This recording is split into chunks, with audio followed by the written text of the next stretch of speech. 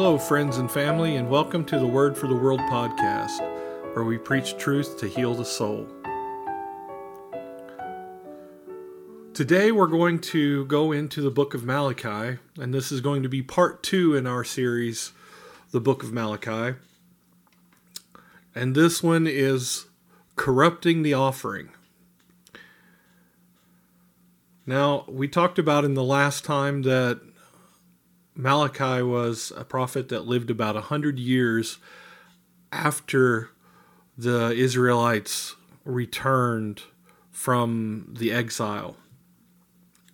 And in this time, the temple is already rebuilt, and they are fully living in the promised land and living in the city and all of these things. And they were supposed to have been a very great time and a wonderful era that this was happening, because they were miserable in exile. But it really didn't take very long for the people to fall into a situation of corruption. And it was really a bad time because the temple was not being taken care of. The people were doing whatever they wanted to do. And really, they weren't just disregarding God and forgetting God. They were mocking Him and really just not doing the things that they were supposed to be doing. And were in a bad or spiritual relationship with God at the time. They were in a place of rebellion. But today we're going to go into what this offering is and what the state of these people were at this time. We're going to focus mainly on one type of offering, and that is the whole offering or the burnt offering. And if you look into it, you find that the whole offering or burnt offering is called the olah, which means the ascent offering. So this is really something that is supposed to be ascending to God. And we're going to get into all of that. But first, I'd like to just take our text for tonight. If we look in Malachi chapter 1, we're going to start at verse 6, and we're going to read through verse 14. And then this is the second argument that God has with the Israelites in this book. It says, "A son honoreth his father, and a servant his master. If then I be a father, where is mine honor? And if I be a master, where is my fear, saith the Lord of hosts unto you?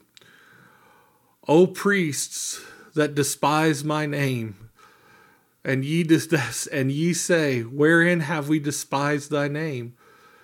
Ye offer polluted bread upon my altar, and ye say, wherein have we polluted thee? In that ye say that the table of the Lord is contemptible. And if ye offer the blind for sacrifice, is it not evil? And if ye offer the lame and sick, is it not evil?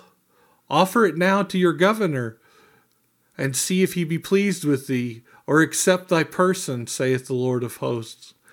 And now I pray you, beseech God, that he will bring and be gracious unto us. This hath been by your means. Will he regard your person, saith the Lord of hosts? Who is there even among you that would shut the doors for naught? Neither do ye kindle the fire on mine altar for naught. I have no pleasure in you, saith the Lord of hosts. Neither will I accept an offering at your hand. For from the rising of the sun, even unto the going down of the same, my name shall be great among the Gentiles. And in every place incense shall be offered unto my name, and a pure offering. For my name shall be great among the heathen, saith the Lord of hosts. But ye have profaned it, in that ye say that the table of the Lord is polluted, and the fruit thereof, even his meat, is contemptible.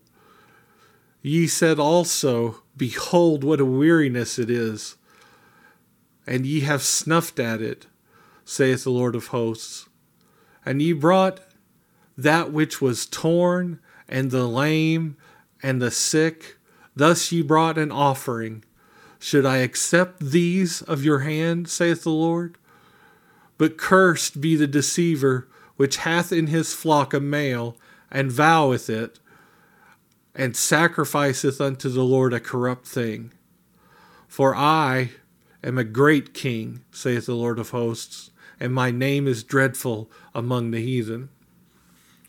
So here you see God has quite a few things to be upset with them about. Number one, they're not honoring him. They're not giving him his honor as Father and worship. They do not respect him. They do not revere him as the master of their life. And they despise his name. The priests despise his name. And this is bad enough when, the regular people are not following the Lord. But really in Israel, when things get bad is when the religious leaders, they despise God and really start to turn the people away from God, because they are supposed to represent God in many ways to the people. So the priests despise his name, and he says that they offer polluted sacrifices. The blind and the lame and the sick, and then later he says the torn, and the torn is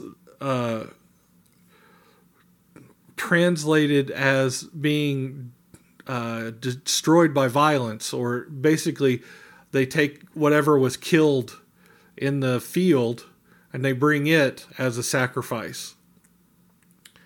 And if you don't know and you haven't read the Bible and this is all new to you, then you might be asking yourself, well, why is this such a big deal? Why are these offerings and sacrifices so important to God? Well, it really all goes back to God's plan for the redemption of mankind. Now we start in the Garden of Eden when the fall happened and we were thrown out of Eden.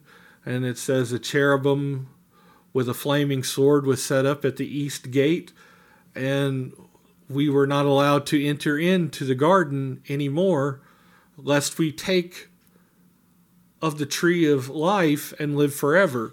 So this is some way that God is blocking us from having a relationship with him, because God is holy, and God is righteous, and God is a supreme being that cannot exist in congruence with sin. He cannot dwell with sin, because sin is rebellion against him, and he will not dwell with that. Now, we know that in the gardens things took place, and really it was the pride of man that said we would be wise. That was what Eve said. This is good for food and it makes you wise, and be as gods. So this was the folly of man, was they did no longer want to listen to God and rely on him for what was right and what was wrong, but they wanted to judge it for themselves and to be as God. So they come away from the true relationship that God had made for them in the beginning, and they are cast out, and they are cast out of his presence. Because I know I said out of the east gate, but the Garden of Eden itself is not a physical location. It's not a place you can find on any map.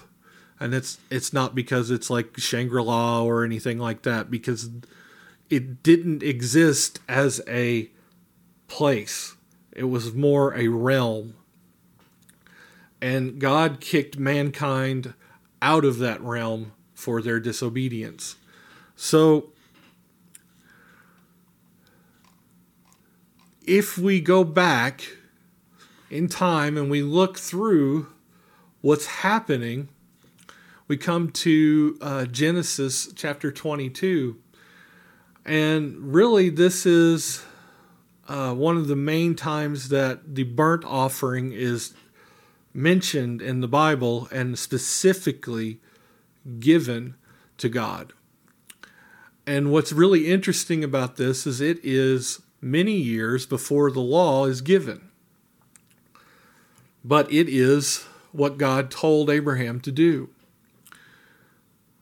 And it's a beautiful story, and I heard someone talk about it today, and they just missed the whole point of the story. And it's not somebody I was talking to or having a conversation with. I just saw it on the TV, and I thought, you missed it. You don't understand what's really happening here because you're trying to find some moral reasoning behind all of this. And there is no real moral reasoning here. And when you look at this thing, Abraham was promised a son, and Abraham messed up and he got a new son and had a son by his wife's handmaiden. And that wasn't really good because they were starting to have trouble. She was angry with Sarah and making fun of her, and really just, it wasn't a good thing. And one day, Abraham goes complaining to God again, and God says, hey, I told you were going to have a son. And I meant it. You're going to have a son. And Abraham falls on his face, and he says, oh, that Ishmael would live before thee. And God says, that's not the son I promised. I have another son that I promised you. And he will be the one that follows the line. Now, we talked about this a little bit in the last one, so I'm not going to go real deep into it. We talked about Isaac and Jacob and how the time was, the blessing was actually the promise that God gave Abraham. He was renewing that promise with each generation. So when you come into this chapter 22 in Genesis, you see a few very specific things happen. One is that God comes and tells Abraham to take his only son that he loves. So at this time he had gotten rid of Ishmael. Said, you go and separate out from us because you and your mom are causing trouble. And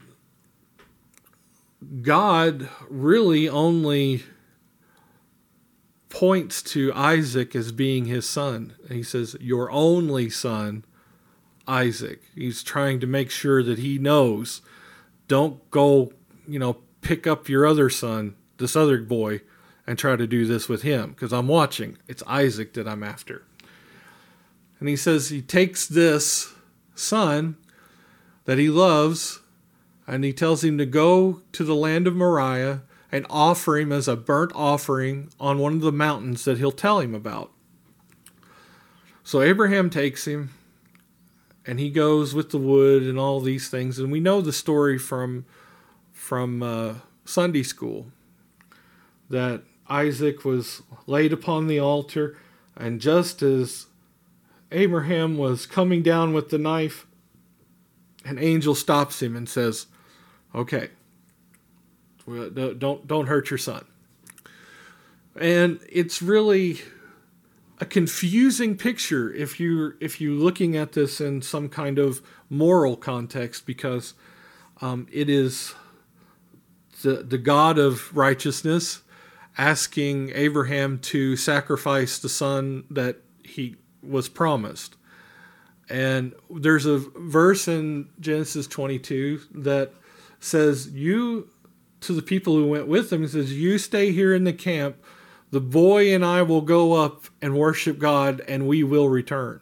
So he is confident in the Lord that, number one, this is the child that I was promised. He is the child of the covenant that God gave me. And if I sacrifice him, God will raise him up again. That is at least in his mind. So he gets there, and this happens. And what is really interesting is that you find out that the land of Moriah and this mountain that he sacrifices, or was going to sacrifice Isaac on, is the same place that Jesus is later crucified. Exact same place. And what's interesting about this story is that God is saying that I will provide a lamb for the sacrifice that is the ultimate sacrifice that is to be made for sin. And what he was showing Abraham was the intent that he had for his people.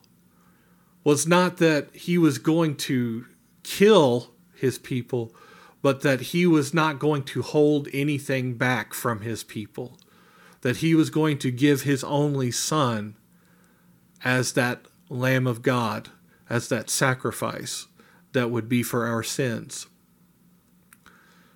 So in the story, they find the ram in the thicket and they sacrifice it, and God explains to him what this picture is all about. So this is to be a burnt offering, an ascent offering. So we want to understand what this ascent offering is. Well, I'm going to give you a list of scriptures that you can go and read for yourself, because if I read them, I'll be here for, an hour just reading scripture, which is fine, but that's not really what I'm here to do tonight. So if you look at Leviticus chapter 1, you find the laws for the burnt offerings. And Leviticus chapter 2, you find the laws for the grain offerings. And Leviticus chapter 3 is the peace offering. And chapter 4 is the sin offering. It's chapter 4 through chapter 5, verse 13 is the sin offering. And then 5:14 through 6, chapter 6, verse 7, a lot of numbers, is the guilt offering. And then we go into 6:8 through 7:38 through the end of chapter 7 is the priests and the offerings, what they're supposed to do with the offerings, what their role is. And then chapter 8 is the consecration of Aaron and his sons. And chapter 9 is God accepting Aaron's sacrifice. So if you read those chapters, you'll start to get a little more understanding about what these things are. And I'm going to pull out some of the main points for us to look at in this. So if I go to Leviticus chapter 1, we're going to look at what this burnt offering is. And says the main point here from chapter 1, 3 through 9, the main points here are if the offering is a burnt sacrifice or a whole offering, he must offer a male without blemish, and he will offer it of his own voluntary will. And he brings it to the door of the tabernacle of the congregation. So he brings it to the temple or the tabernacle, and he's not obligated to give this offering.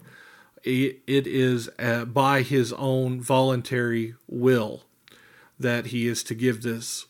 And it says he shall put his hand upon its head And really, the translation of the word there, lay his hand on the head or put his hand there, it means you're leaning into this animal. You're really transferring your weight and your intention into this animal. So the animal is taking significance from you. And then he shall kill it before the Lord. And so a lot of people thought that I thought, especially when I was younger, that you would bring your animals to the priests and they would do all the work and sacrifice it for you and you were good. No, actually God expects you to do the work. And it's kind of an interesting thing, because if you look at the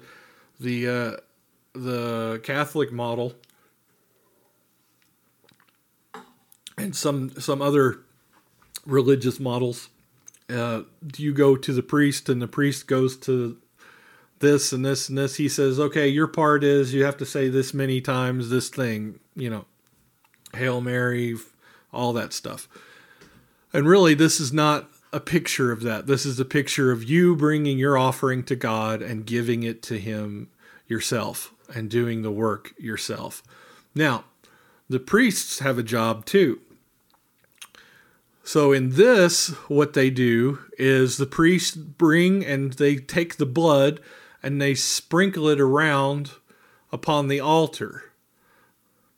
And then you take and you flay, it says, and he shall flay the burnt offering and cut it into its pieces.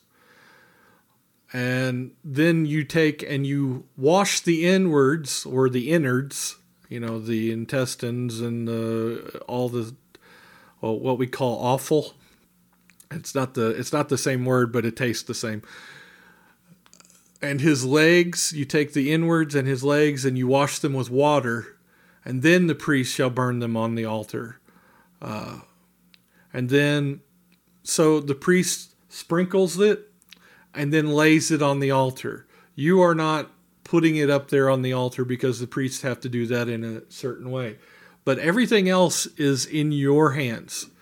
You're killing the animal, you're bringing the animal, you're laying your intent, you're transferring your intent into the animal. And you're washing and getting it prepared so that the priests can do their job.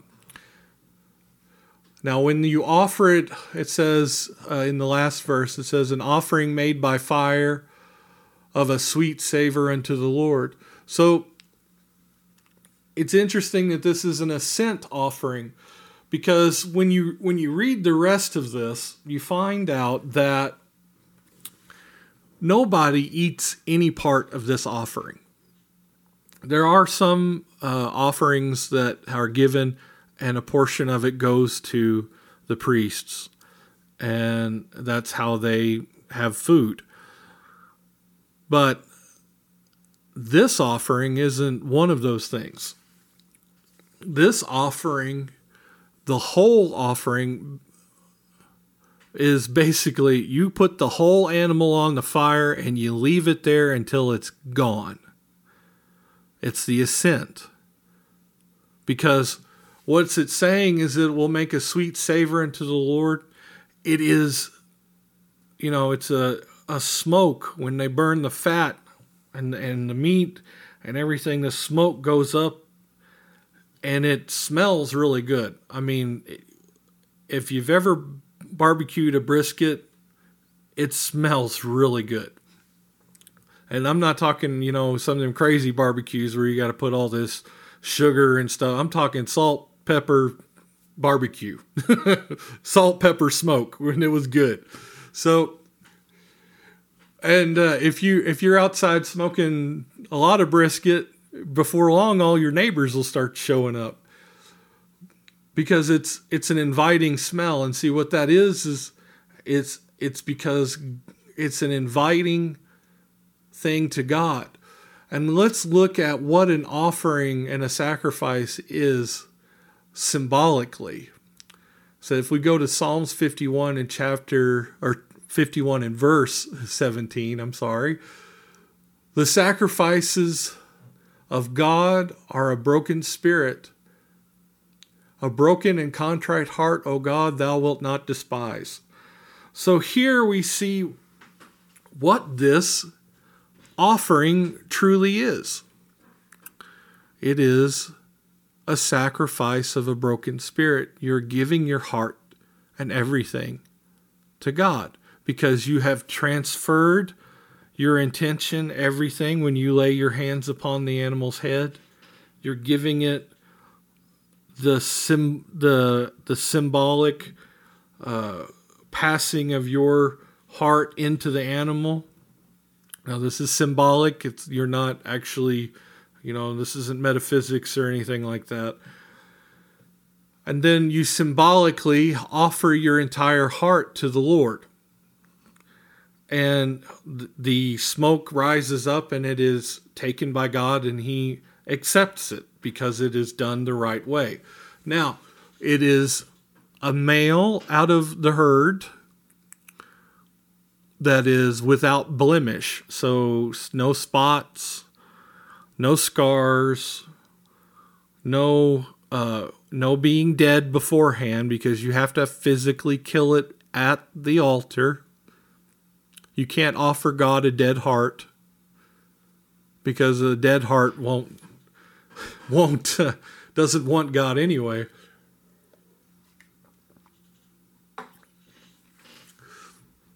So if we look at that and we go back to what's happening in the time of Malachi, they're bringing blind animals and sick and lame and animals that are torn by violence, injured. What does this say? It isn't just that the animals are wrong. It's the heart that's not right. It's the heart that isn't giving God completely his due, what his honor, his respect.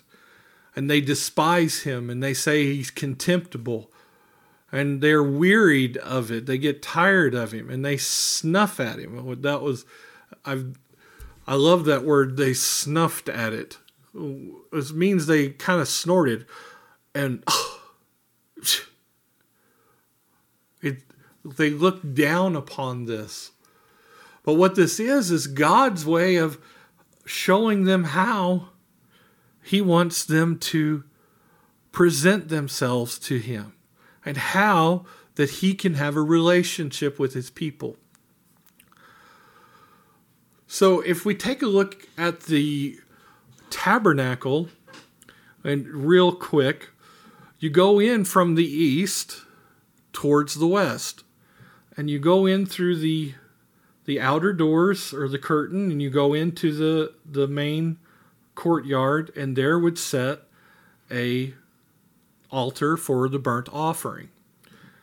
And then that's where you would give your animals and everything, and the priests would do their thing, and they would go into the next tent, which is, there's only one more tent, but there's 2 rooms in this tent. And they would go into this room, is called the holy place, and there was a candlestick with 7 lamps, which is a menorah, a big one. And then there was the table that had the showbread, and then there was this small little table that was the table of incense. Now, the showbread was to show the people that God is there to provide in the holy place. And the 7 lamps were really a representation of the 7 attributes of God. You have, Jehovah Jireh, Jehovah Nisi, all these different things. That God will provide, God my healer, the Lord our salvation. All these things are in this holy place. And this little table of incense that the priests would burn And it said that the smoke of this incense would go up before God, and it was as the prayers of the people. It represented the people's prayers in this holy place. And then you have the Holy of Holies, this highest holy room in the whole tabernacle in the temple. They had one there too. And this is a very special room because inside this room is the Ark of the Covenant. And only the high priest, which is there's only one high priest at a time. There are many priests, but there was only one high priest. And only he was allowed to go into this room on one specific day a year called the Day of Atonement and to sprinkle blood upon this Ark of the Covenant, because the Ark was a symbol of the table of propitiation. And in a lot of Bibles it says mercy seat. I don't like that term because some people want to think of it as a throne. It's not a throne. It was never a throne. It is a place where God gives his mercy out. And this place was very special because this is actually where the Spirit, it's called the Shekinah glory of God, lived there in that room. And it was very important that the high priest had everything just right, his heart right before God and everything, because if he went into that room and was not right with the Lord, he would die. Because remember, at this time, God cannot exist openly with sin. So when you come into a relationship with God, you're walking in through the east gate. You're walking toward that relationship that was in the garden. You are coming up to that cherubim with the flaming sword. And what's really interesting is when you come to the curtain of the Holy of Holies, there's cherubims guarding the way on those curtains. And then when you come to the Ark of the Covenant, where this table of propitiation is, there is two cherubims with their wings stretched over, and they are guarding the presence of the Lord. They are guarding that relationship that we cannot have in this time. So, or they couldn't have at this time. And I'm getting ahead of myself. But so you come into the court and you offer your heart to God. And now for it to be accepted, it has to be your whole heart. And it cannot be taken one way or a little bit given, a little bit there. It has to be all of it. Because it says that the sacrifices of God are a contrite spirit. Or a broken spirit and a broken and contrite heart. That God will not despise. In other words, he will never reject that type of person. So when you come through with the whole offering, it is completely up to you. You are not required, but if you come, you must come with this intent and this thought that you are giving your entire offering to God, and you are not taking any part for yourself and not giving any to the priests. And we'll get into the priests part here in a minute. Then the priests do their job and they take it in and they light the incense, and your prayers go up before the Lord.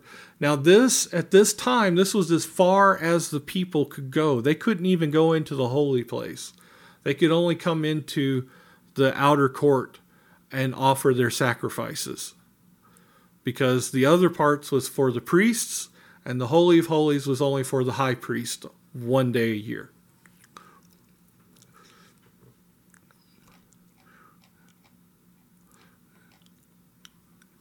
Now, we're going to look at this next part. We're going to go into Leviticus chapter 6. we're going to take a look at what the priests had to do during this time of the full offering, the ascent offering. Okay, so it is the burnt offering, and I'm just going to go through some points here. I'm not going to read the whole thing.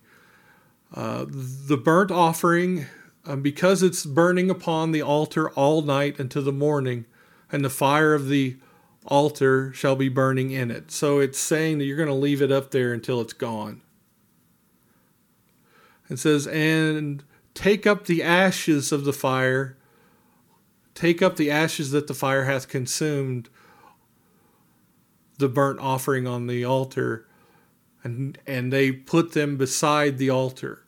So it wasn't just, okay, they're going to make a sacrifice, so let's start a fire. No, this was something that they had planned out, and people had specific jobs. They had things that they had to do. And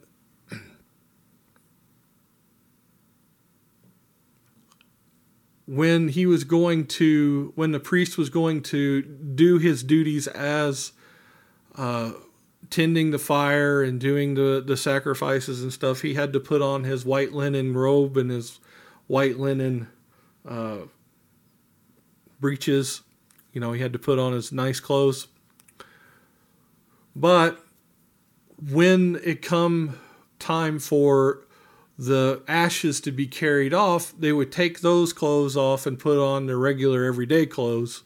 And they would take the ashes out and put them in a clean place. So the other part to this was the fire shall ever be burning upon the altar. It shall never go out. This was something that they had to do. The priests had to keep that fire going. And they had to take the ashes and put them out of the camp into a clean place. Now, there's a lot of responsibility here on the priests, because they were supposed to be holy and have this holy garment on, this white linen. And if you want to know what kind of clothing it was, you can go look in. I think Exodus is where they first start talking about what the clothing looks like, and it's very specific. And for me, it's just a really dry kind of read. And I know that sounds terrible, but it is. I can't deny it. But the priest's job, I think, is very interesting, is because just like preachers today, our job is to keep the fire burning. To always keep it where the people can come and see and receive from God. And the other thing that I find interesting is that we are to take the offering that they give and help them give it to God. Show them how to give it to God. And then when it's burnt up and whatever's left, the ashes, we take the ashes away and so the fire doesn't stop burning. And then when it's done, we take the ashes out of the camp and we throw them away. And what's really hit my heart is that these are the leftovers, and these are the things, ashes hinder fire from burning. These are the things that don't get burnt up, that don't get consumed and don't go up. These are our leftovers. These are our problems. These are our things that we can't deal with without God's help. And it's the job of the ministry to not take those ashes and put them in a bag and say, here, this is yours, take it home with you. No, we remove the ashes from their fire and allow the fire to continue its work. And then we take the ashes and we put it outside the camp. We don't take them and find their home and bury them there and constantly remind them of what their ashes are. This is one of the problems we have today in the churches around the world, is that they want to hold on to people that have given their heart to God, but have an issue somewhere, and they want to hold on to that and say, well, you haven't given everything. And you can't burn ashes because they're ashes. They aren't consumed anymore. Because if you take those ashes and you put them on the fire, it'll start to put the fire out. No, you take the remnants and you put them away. Because what God is saying is, you have given me your heart, your whole sacrifice has ascended unto me, and I accept that, and that other stuff, it don't matter. So put it out of the camp.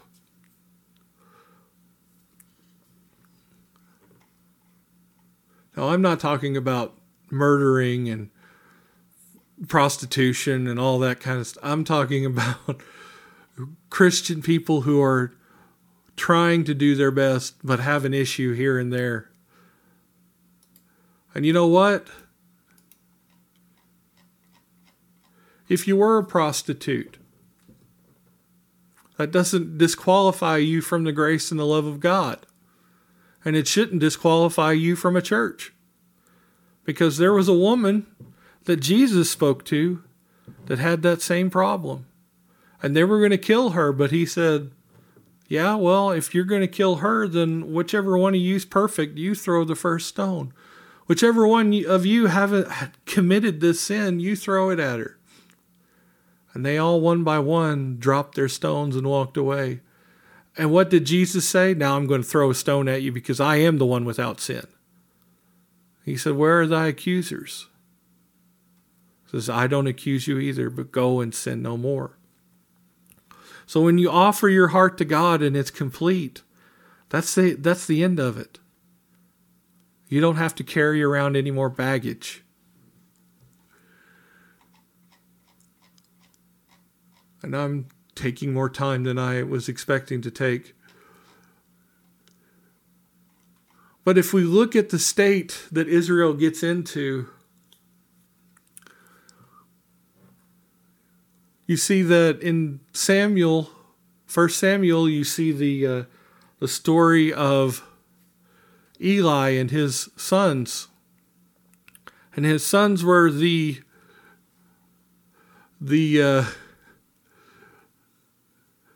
quintessential do what I say because of who I am type of people.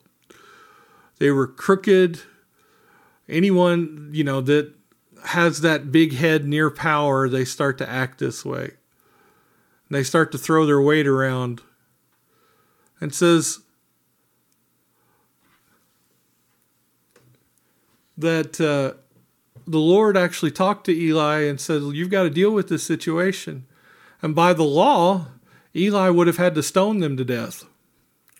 But Eli didn't want to do that because he recognized in himself the same kind of issues, that he was not willing to give this up.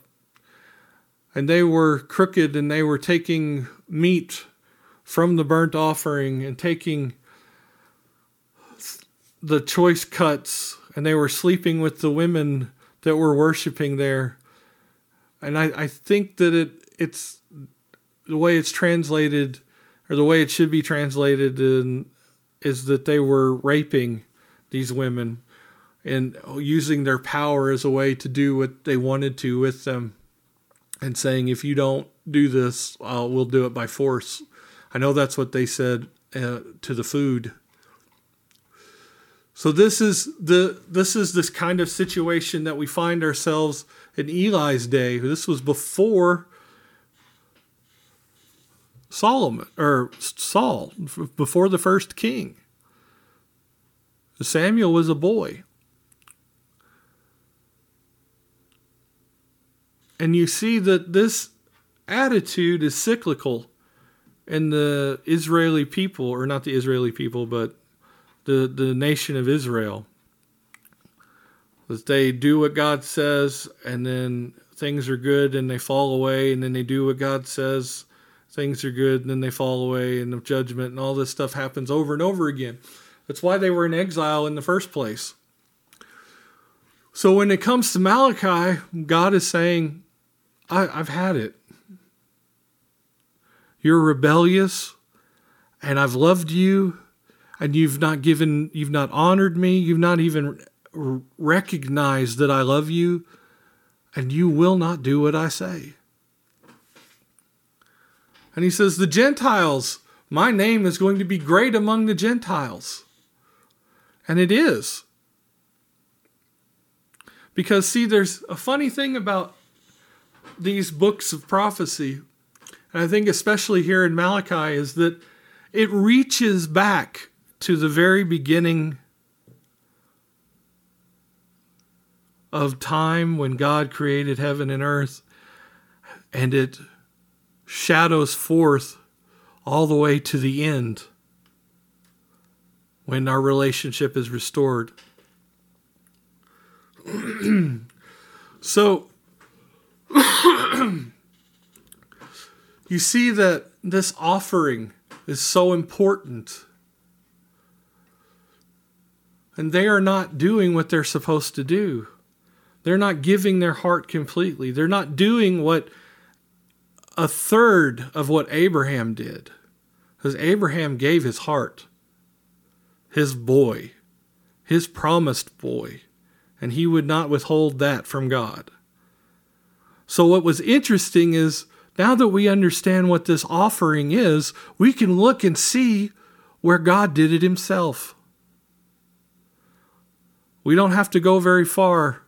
Just about 2,000 years ago, on a hill, on that same hill in Israel, where Isaac was supposed to be given up as a whole offering to God, a burnt offering, an assent to God, that Jesus was sacrificed as God's whole offering, his whole assent offering for the sins of this world to be blotted out by the blood of the Lamb of God. You see, this is why the offerings were so important, because it was pointing to the ultimate sacrifice. And if you were not doing the sacrifices and the offerings the way God intended you to do, you were not going to see when the Lamb of God showed up. You were not going to recognize him. And that was what was wrong with the Pharisees. They had not done the things that God wanted them to do for many, many years. And it had been 400 years or better that there were no prophets. That God was silent after Malachi until Jesus came. Or until John the Baptist came. Which is around the same time as Jesus, because he's only 6 months older than Jesus. But you're looking at this, and you see that God has laid forth not just a type, but a blueprint of salvation for his people. And if you are not willing to follow the blueprint, you're not going to end up with the same finished product.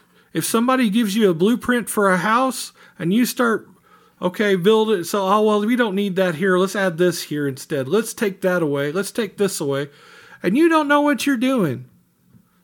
You'll build a house that looks completely different, and it'll probably fall apart because you didn't put the right load-bearing wall in the right place. That's the thing. That's the whole deal with salvation. That's the whole deal with offerings and sacrifices. God was showing from before the law something that would end the law, that would fulfill it. So here, What's really interesting is, remember how I talked about the temple and it goes east to west, and there's this one place that nobody's allowed to get to because it's the Holy of Holies and only the priest is allowed to go in there one day of year for the Day of Atonement and to push the sins of the people forward? Well, guess what? There was something happened when Jesus died. When he gave up the ghost, there was an earthquake and the building shook, and that veil to the Holy of Holies, where the cherubims were standing guarding the presence of God, was rent in two from top to bottom. And it was God saying, okay, I don't live just here anymore. I can dwell in my people. Because sin is no longer a factor. Because you have the blood of Jesus. And if you accept what Jesus did for you on that cross, and you accept what he did when he rose from the dead, then your sin is no more. It is taken outside of the camp and put away. And the funny thing about being in the desert, and if you've ever been in a desert and you throw a bunch of ashes out there and the wind blows a little bit, it won't be no long before you don't know what's sand and what's ash. It's the sea of forgetfulness. God is taking your sins. When you give your heart to the Lord, he takes away all of those things that would hinder the fire of his Spirit to consume you, his Holy Spirit to dwell in you. He takes those things and he doesn't tell you about them all the time. No, he takes them outside the camp and puts them away.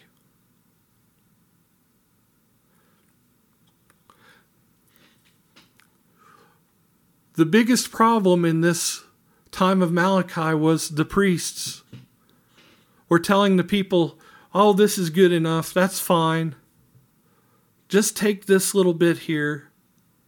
Okay, whatever. It's tiresome. Just, is it dead already? Yeah, okay, fine, whatever. Bring it up. Next one. Okay, burn the thing, whatever. Well, I got to get the fire started. They weren't keeping the fires going. They weren't concerned with the people's condition. And they were taking from the sacrifice for themselves and not paying attention and keeping the temple up, because the temple was in disrepair. It was falling apart. We have a similar situation today where men come and they want to misuse people as they're giving their sacrifice to God. They want to keep their ashes and tell them to carry them around with them and look at them every day to remind them of how terrible they are. And we look and we see people consuming people's whole sacrifice. And I think about people with talents and abilities and things that they want to give to God, but they're preachers that say, God doesn't want that. You need to do it this way. You need to do it the way I say. What is that preacher doing? He is robbing God of that person's sacrifice. You are robbing them. And if you are one of these people that are stuck in that kind of situation, get out. Because God wants all of you. He wants the whole thing. That's why it's called the whole sacrifice, the whole offering, the whole burnt offering, the ascent. It's what is required. And you know what happened to the sons of Eli because of the things they were doing? And because Eli wouldn't stop it, they died the same day. All three of them.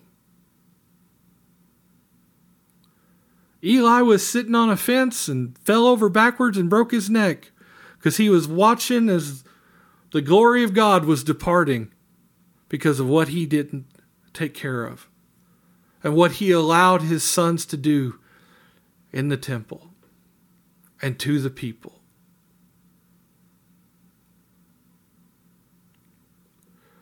This was terrible. Well, it wasn't the temple. They didn't have the temple built yet. But the tabernacle where they were doing the worshiping and the sacrificing, he let them get away with that. But God will not let these kind of men prosper forever. He will come and he will judge and he will deal with these kinds of people. And you will not have to live under their tyranny forever.